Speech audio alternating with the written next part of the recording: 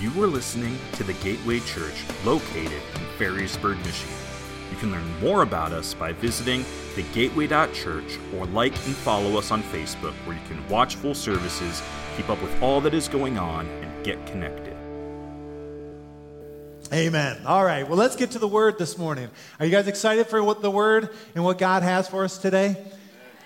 I am, but I'm a little nervous, and so just bear with me. This morning, we're going to conclude the series that we've been getting our mind around on the idea of humility. And it's the word of the year for us at the Gateway Church 2021. When we look back, it's going to be humility. That's what we're diving into. And we've spent some serious time looking at that. And you might wonder, why are we talking about humility? You don't hear a lot of messages on humility or on pride, which is the antithesis of humility. And the reason is found in Micah chapter 6, verse 8. It says, "What does the Lord require of us?" Right? If you've ever wondered, God, what do you want from me? What is it, God, that you have for me? Right? Well, he answers. He says, "But to do justice and to love kindness." And then it says, "and to walk humbly with your God." Can we get that verse on the screen? Let's say this together.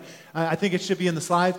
It says, "What does the Lord require of you?" Let's say it together. "Do justice and to love kindness and to walk humbly with your God." And so like an onion, we've been peeling away layers of the idea of humility. And the definition that I have resonated with most over these days and over the last month has been this, is that humility is an attitude of spiritual modesty. In my notes, I underlined that idea of spiritual modesty. It's the spiritual part. It's something that goes deep. It's not just on the surface. It's not taking advantage of our own desires or our own successes or our failures. We don't take our failures too seriously either. It's this idea that we understand our strengths and our weaknesses. And humility is this idea that there's a spiritual modesty that we don't let our self-esteem take over. And so we've been asking ourselves, Lord, what do you require of us? We took a deep dive into the benefits of humility. That's how we started the series. And you can go back and listen to that message. And in that message, we talked about that the best leaders, the best organizations, the best businesses, the best churches are the most humble in each of those categories. The best parents, the best husbands and wives, the best kids are humble. And we said that humility unlocks a superpower in us. And it's really the Lord. But what stands in the way of humility? Come on, let's say it together. Pride, right? And we talked about pride, that it's humility's greatest enemy. It's a spiritual cancer. And again, it's this idea, spiritual cancer, because it's deeper than just what's on the surface. Some said that it's the great sin or the utmost evil. And pride is seen when we are unteachable, when we are highly opinionated, when we are defensive, when we're corrected or criticized, when we're argumentative, or when we're critical of others. Pride is right there. And the problem that we addressed is that too few of us, including myself, realize how dangerous it is for our souls and how greatly it hinders our intimacy with God and our ability to love others. You say, well, why is that? Well, Proverbs chapter 16, verse 5 says this: "Anyone who is arrogant in heart, anyone who has pride, in other words, is an abomination to the Lord. Be assured he will not go unpunished." That verse, a lot of us, we wrestled with it. We don't understand it or don't really believe it because of the pride that's in our lives. But in Proverbs 16, verse 5, it says, "Anyone who is arrogant in heart is an abomination to the Lord." And so we've been working on humility, right? And the Lord is helping us in this. And I just want you to know that humility can become your greatest friend. And humility will increase your hunger for God's word. It will open your heart to his spirit. It will lead you to intimacy with God. And I believe that humility is a sign of greatness in the kingdom of God. Can I get an amen? And if that's true, we've said that this is true, that if we're full of ourselves, we need to empty it out, right? So there's no room for God if we're full of ourselves. So in other words, we need to empty ourselves so God can use us. I want to be used by God. And if that's the case, I have to say no to myself and yes to God. And then Pastor Bobby, a couple weeks ago, preached a great message, probably one of the best messages I've ever heard him speak, on love versus knowledge. And I gave him that assignment while I was away preaching in Ovid at Heartland Church. And there was a verse that he kind of locked into, this idea that we do, what do we need to lay down is what he asked the question, in order to lift someone else up. In 1 Corinthians chapter 8, verse 1 says, knowledge puffs up while love builds up. And that's kind of where we've been so far. But today, if I had to put a title on the message, which I don't normally do, but I felt kind of inclined to do so, today's message would be this: humility above all else. Would you just say that with me? Humility above all else. Above all else. And we need to learn humility, church, from those that have learned it themselves. And in the Bible, there's lots of examples, but one that kind of popped out this week as I was studying is Peter. He walked on water, right? He walked with Jesus. His resume was pretty much just about as good as you can get. He was in the top 3 of the disciples, Peter, James, and John, right? And what do we know about Peter? Before Jesus was taken and beaten and bruised and tortured and then nailed to the cross, Peter said he would never deny Jesus, right? And then, of course, we know that Peter denies Jesus 3 times, and it's just a devastating blow to Peter. But Peter didn't stop there. He learned to be humbled, and later in his life, he wrote 1st and 2nd Peter, and in 1 Peter chapter 5, verses 5 and 6, it says this. He's writing to the church. He says, likewise, you who are younger, be subject to the elders. He says, clothe yourself, all of you, with humility towards one another. That little phrase there, humility towards one another, is really important. Why? For God opposes the proud, but gives grace to the humble. And then verse 6 says, humble yourselves, therefore, under the mighty hand of God, so that at the proper time he may lift you up. He may exalt you. In those 2 verses, we see 2 areas that we need to grow in our humility. The one is in humility towards one another, and then the other is in humility with God.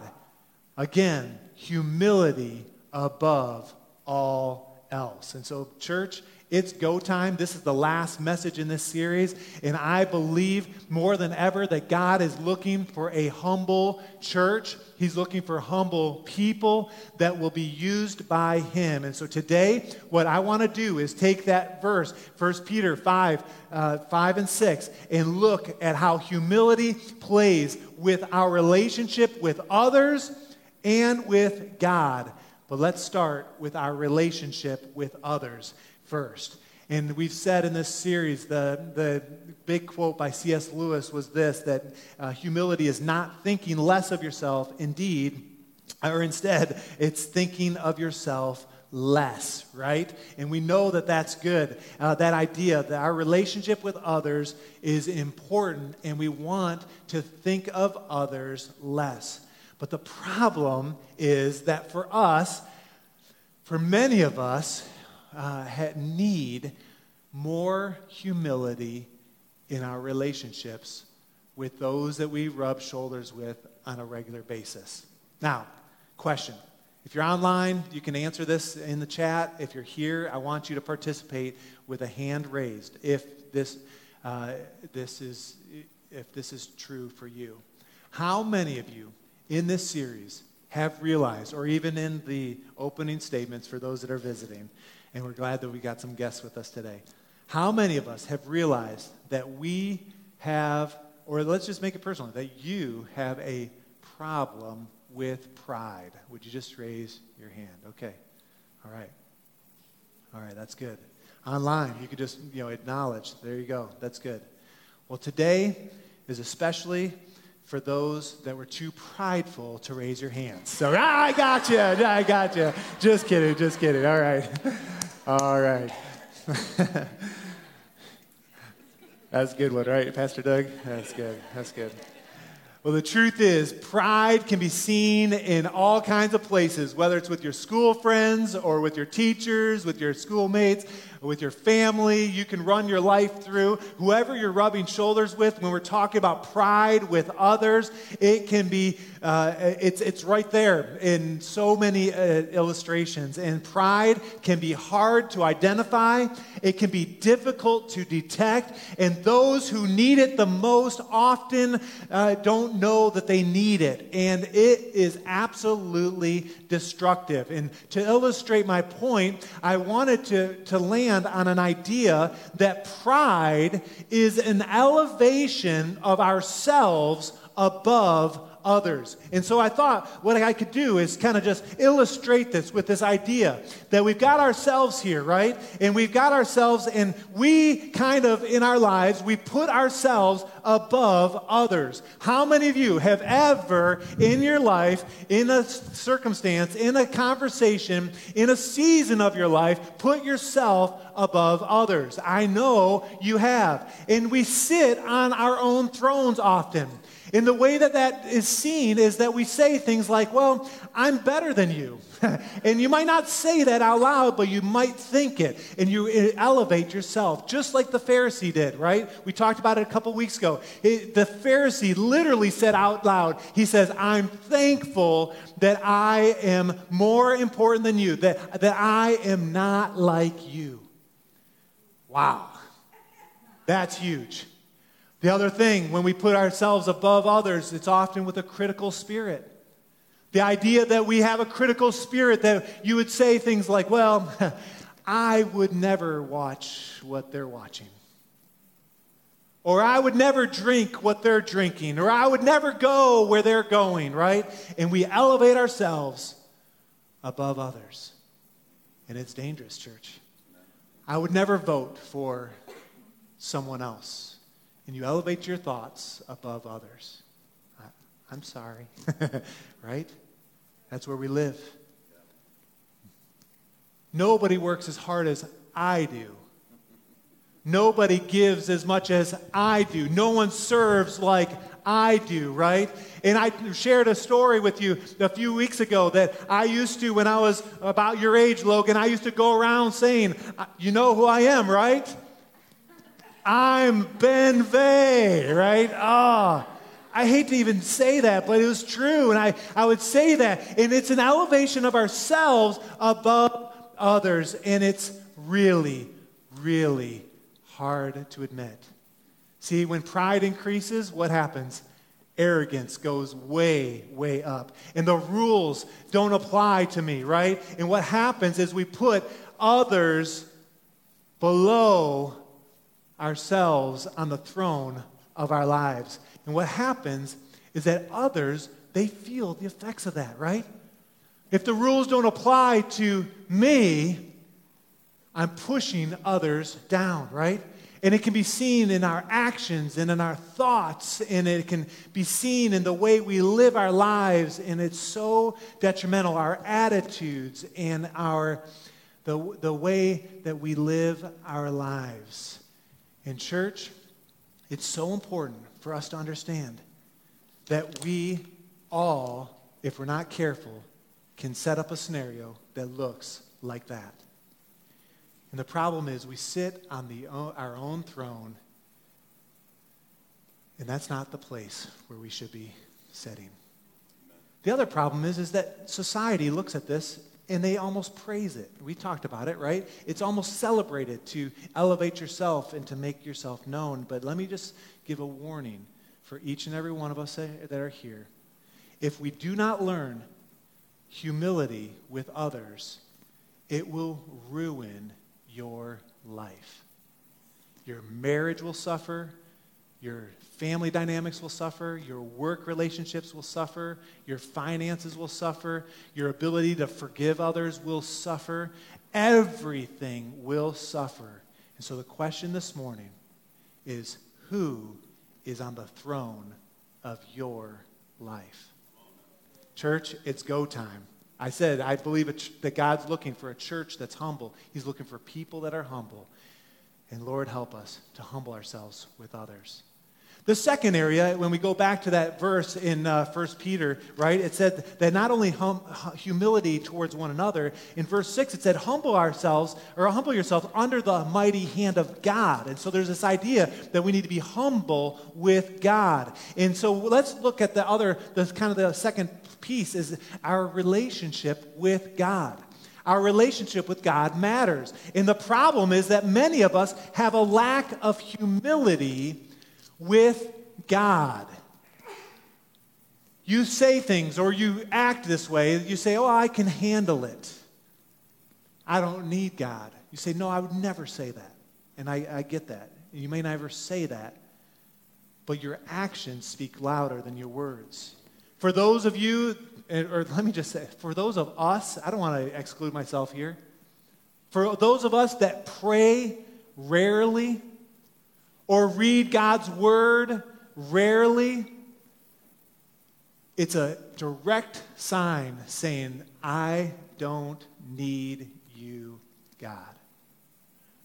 For those of you that are like, connect groups, it's not that important, I don't really need those, that's a direct, prideful way you're saying, I'm more important, and I'm pushing God down. See, on the outside, there's a lot of us that will look good, things are all polished, but on the inside, we struggle. When you decide not to ask God for help, or you take God's rules, you look at what's in Scripture and you say, well, I'm not sure that applies to me. Whether that's in your giving, you say, well, I don't really need to tithe. Maybe I'll just give an offering. Or I don't need to serve. There's other people that serve. I'm not one of those. I don't need to. Or I can look at whatever I want in private and it won't matter.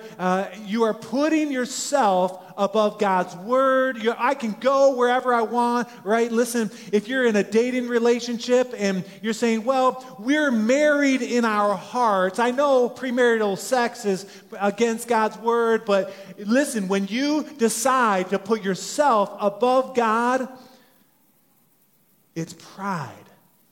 It's seen when we can talk about topics of divorce or purity or forgiveness or sexuality in general.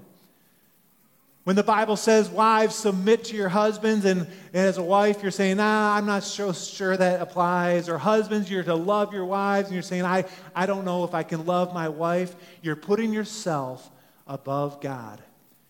And where pride is seen is this. It's a denial of our need for God. So let me try to explain this. Let me try to work on this because this is important for us to get our minds around. So we have me, and then we have God, right? And what happens is that pride is a denial of our need for God, like it says on the slide. And we put ourselves above God, and it's a lack of respect for who He is, right? You say, I don't need God, and you say, I'm going to elevate myself. And sometimes it's subtle. You wouldn't say it out loud, but your actions, again.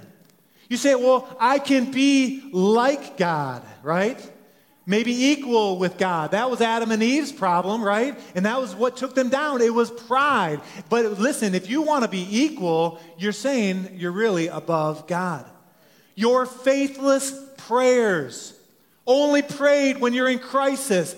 And you're saying, I don't need to pray, only when I need it. Only when I turn to God, only in crisis. That is saying that you're putting yourself above God. These things show indicators of who is in control of your life, that you don't need God. And this morning, many of us, if we're honest,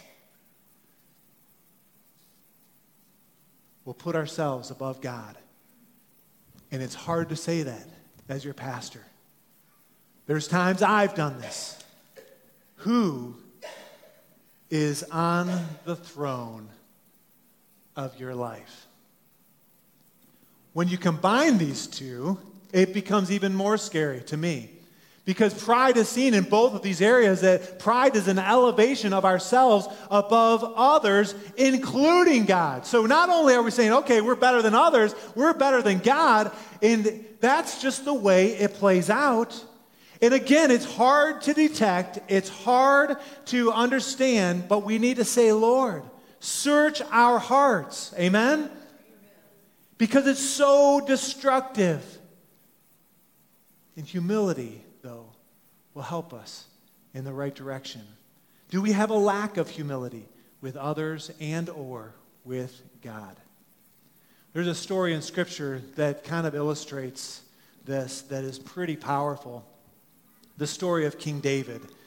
And it's interesting that when you study the story of King David, and the story is found in the one I want to talk about is in 2 Samuel chapter 11 and 12.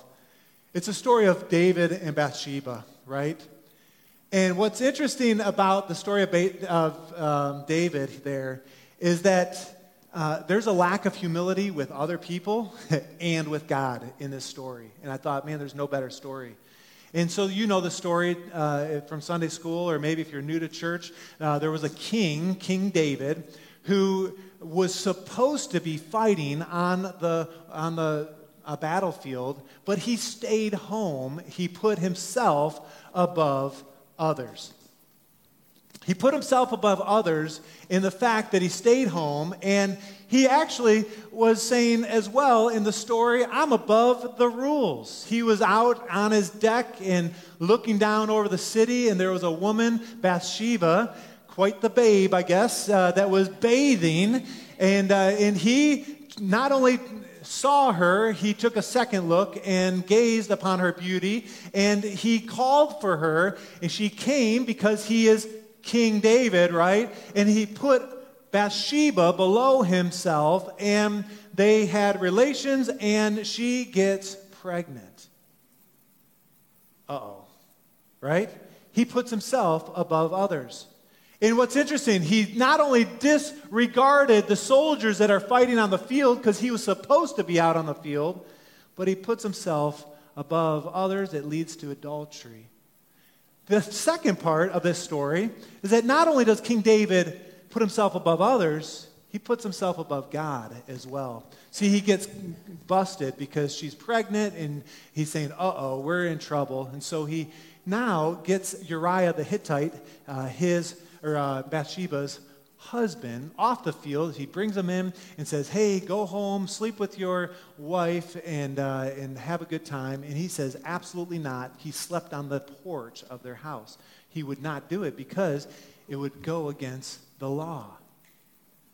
But King David says, well, you can do it, and there's no accountability here. And so what happens is Uriah doesn't do it, and he ends up taking Uriah's life, puts him on the front line of battle, and gives the order to back away when the fighting is most fierce. Wow. You say, well, how is that above God? Well, because he took Uriah's life in his own hands. See, God is the one who gives life and takes away life. But King David says, no, I'm above you, God. See, these rules don't apply to me. He put himself above God, and it led to murder and adultery. And when I look at this story, King David was a man after God's heart, and he's still failing. It really rocks our world. And there's some people that would say, well, he'll be okay. He's the king, right? But she's pregnant, right? And what happens is King David in the story elevates himself above others, above God, and I would say he not only sits on his throne, to me, he's rubbing his face in this story, saying, I'm going to be above everyone else. And if you know the story in chapter 12 of 2 Samuel, the prophet Nathaniel gets a word from the Lord. He gets insight into what King David had done. He approaches King David and says, hey, he tells him a story, and not about the adultery, but he tells a story, and about the murder. He tells a story, and King David's like, man, we should get that man. And then Nathan says, you are the man. You're the one that has caused all the trouble. And King David, in that moment, does something very, very important. He not only steps down, and the world would say, okay, just have a seat, King David. Just sit in the throne. That's rightfully yours. But he does something more. He comes down off of his throne, and he humbles himself. And in 2 Samuel chapter 12, verse 13, it says that he repents. In fact, we have it on the verse or on the slide. 2 Samuel, it says, David said to Nathaniel, I have sinned against the Lord. He humbles himself. And not only does he humble himself, in Psalm 51, we see King David, and I just picture him flat on his face, saying, God, have mercy on me, according to your steadfast love. According to your abundant mercy, blot out my transgressions. And the world would tell David, just get up, you're embarrassing yourself, you're humbling yourself. He says, no. He says, wash me thoroughly from my iniquity and cleanse me from my sin. For I know my transgressions, and my sin is ever before me. Against you and you alone have I sinned, God, and done what is evil in your sight, so that you may be justified in your own words and blameless in your judgment. Behold, I was brought forth in iniquity, and in sin I did my mother's conceive me. Behold, you delight in truth in the inward being, and you teach me wisdom in the secret heart. Purge me with hyssop, and I shall be clean. Wash me, and I shall be whiter than snow.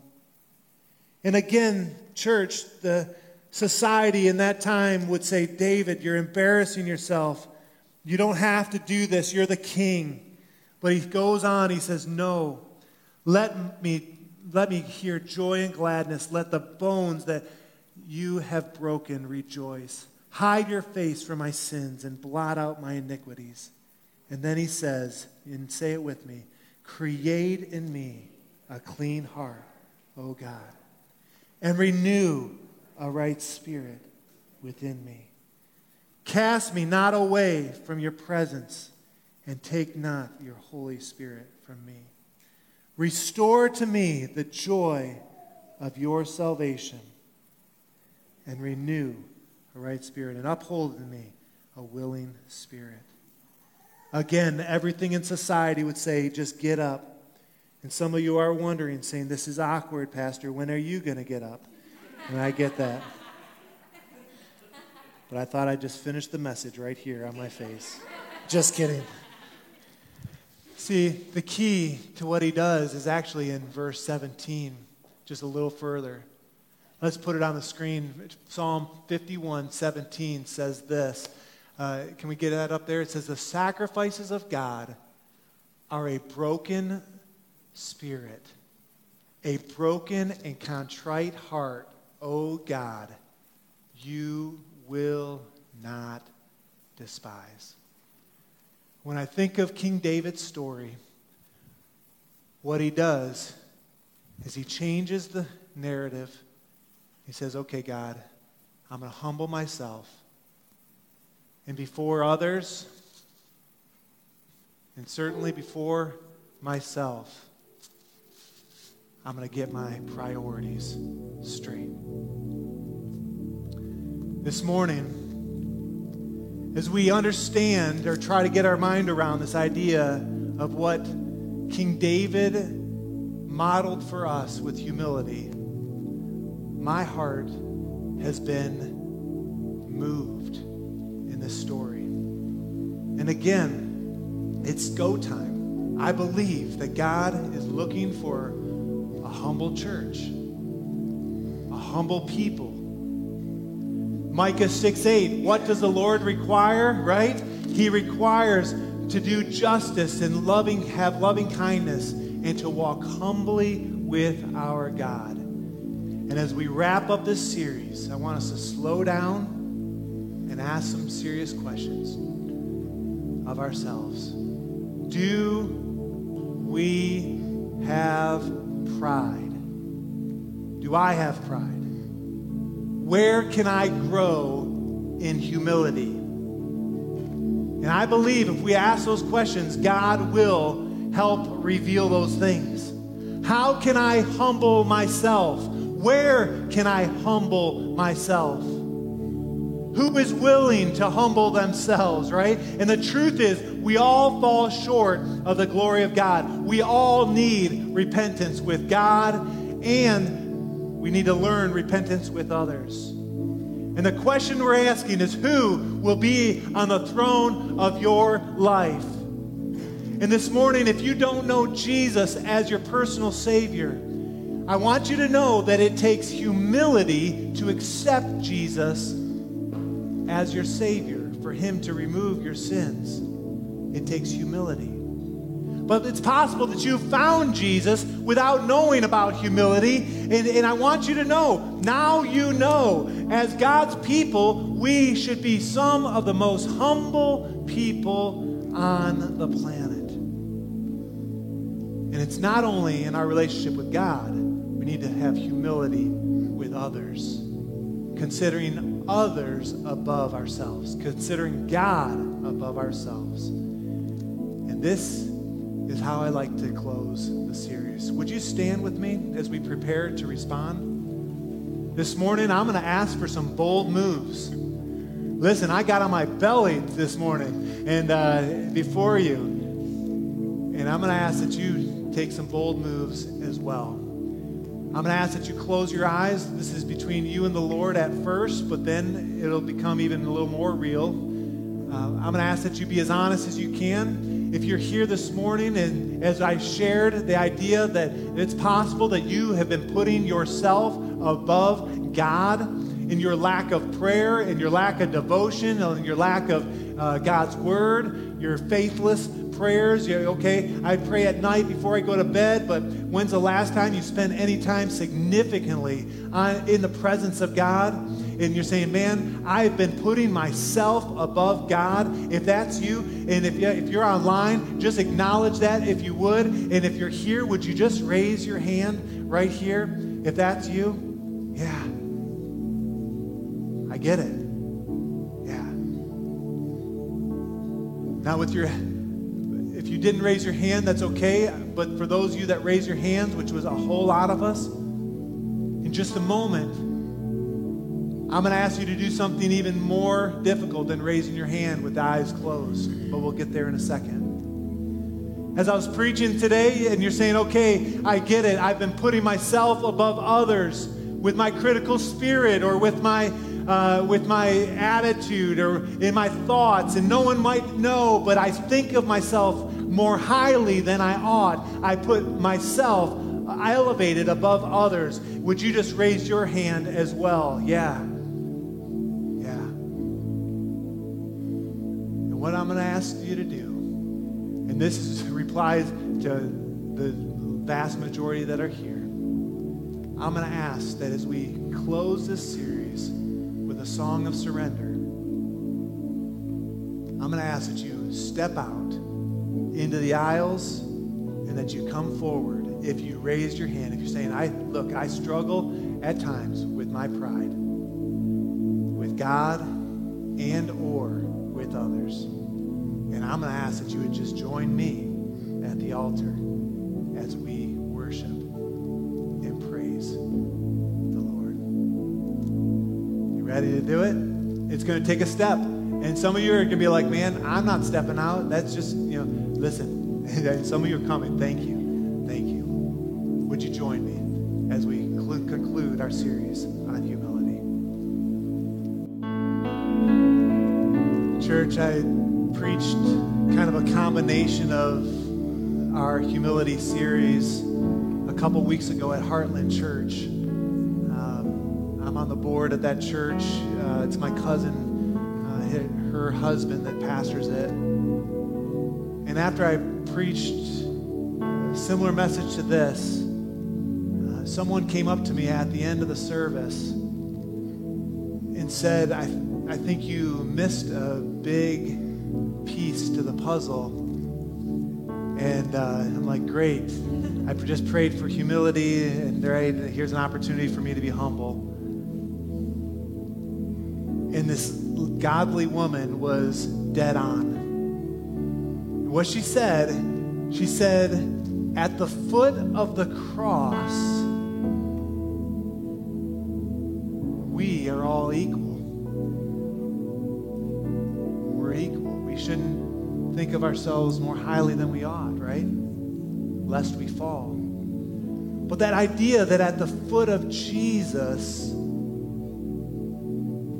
at the cross, we humble ourselves. And James 4:10 says, when we humble ourselves, he will lift us up. And what I love about that, it doesn't matter what our past was. It doesn't matter what mistakes we've made. At the foot of the cross, Jesus forgives it all. It doesn't matter what you've done, where you've been, what kind of trouble you found yourself in. At the foot of the cross, Jesus, he lifts us up. And he sets us on a solid foundation. And we haven't addressed in this series the idea that there can be a good sense of pride. Listen, when you're on the solid rock of Jesus, we can boast. We can boast in the Lord. Amen? And so he puts us up. He picks us up and puts us on a solid rock. And I know some of you are like, man, but my world is falling apart, right? I can't get it together. I keep on making mistakes. No, at the cross, Jesus picks us up and he puts us on a solid rock. And this morning, I just want to speak a blessing over every single person here, everyone that's watching online. The idea that when we humble ourselves, that the Lord, he's the one that will promote us. He's the one that will elevate us. And he will give you opportunities to share his goodness this week, even today, on the Lord's Day. Let's pray. Lord, I thank you for what this series has meant to me. Lord, for the way that you're stirring in our hearts. I do believe, Lord, that you're looking for a humble church. You're looking for humble people to use. And God, I just want to be one that's found faithful. And Lord, where we're found faithful is at the foot of the cross, where you gave it all, where you sacrificed it all. And today, Lord Jesus, I just pray that if our priority has been out of whack, if we put ourselves above you, or we put ourselves above others, or for many of us, we put ourselves above you and others, God, I pray that you would be at the top. You would be on the throne of our lives. And Lord, I pray that when we do that, Lord, as we humble ourselves and we say, God, we're nothing, but then you put us on a rock, and Lord, you give us a platform to share your word, to make a difference. And God, so I just pray a blessing over each of us, Lord, that you would just commission us to be your people, Lord, to put us in places where we can make a difference, where we can meet needs, where we can share your good word, and we can lead others to you. Lord, I pray that you would do it over and over and over. Just put your hand on your heart and just say this: Lord, Empty my heart Empty my heart. and fill it only with you. Fill it only with you. Use me Use me this week. this week. In Jesus' name. In Jesus' name. Amen. Amen. Amen. Amen. Doug, can you just lead us one more time, just kind of the chorus of that song one more time? Let's just, right where you are, let's just lift our hands to the Lord. Let's just cry out to him one more time before we dismiss. Thank you, Jesus. God, we just want more of you, less of ourselves. Thank you, Jesus. Father, I just thank you that you are the God that goes before us, behind us, and all around us. You're going to use us this week for your glory, for your honor. In Jesus' name. In Jesus' name. Amen. Amen. This morning, the Lord has been with us. Amen. Amen. Now, go in the grace of God. And this morning, if you weren't able to give to the Afghanistan project, make sure this week before Friday, everything you give will be quadrupled. It'll be doubled and then doubled again. And also, connect groups is so important. Make sure you're planning which connect group you're going to be a part of. Sign up online. You can grab sheets in the lobby. It'll explain all of it if you're a paper person. God bless you. Go in the grace of God. Bye-bye. Thank you for listening to this week's message from the Gateway Church. If you'd like to find out more about our church, such as service times, giving, and ways to get connected, visit us at thegateway.church.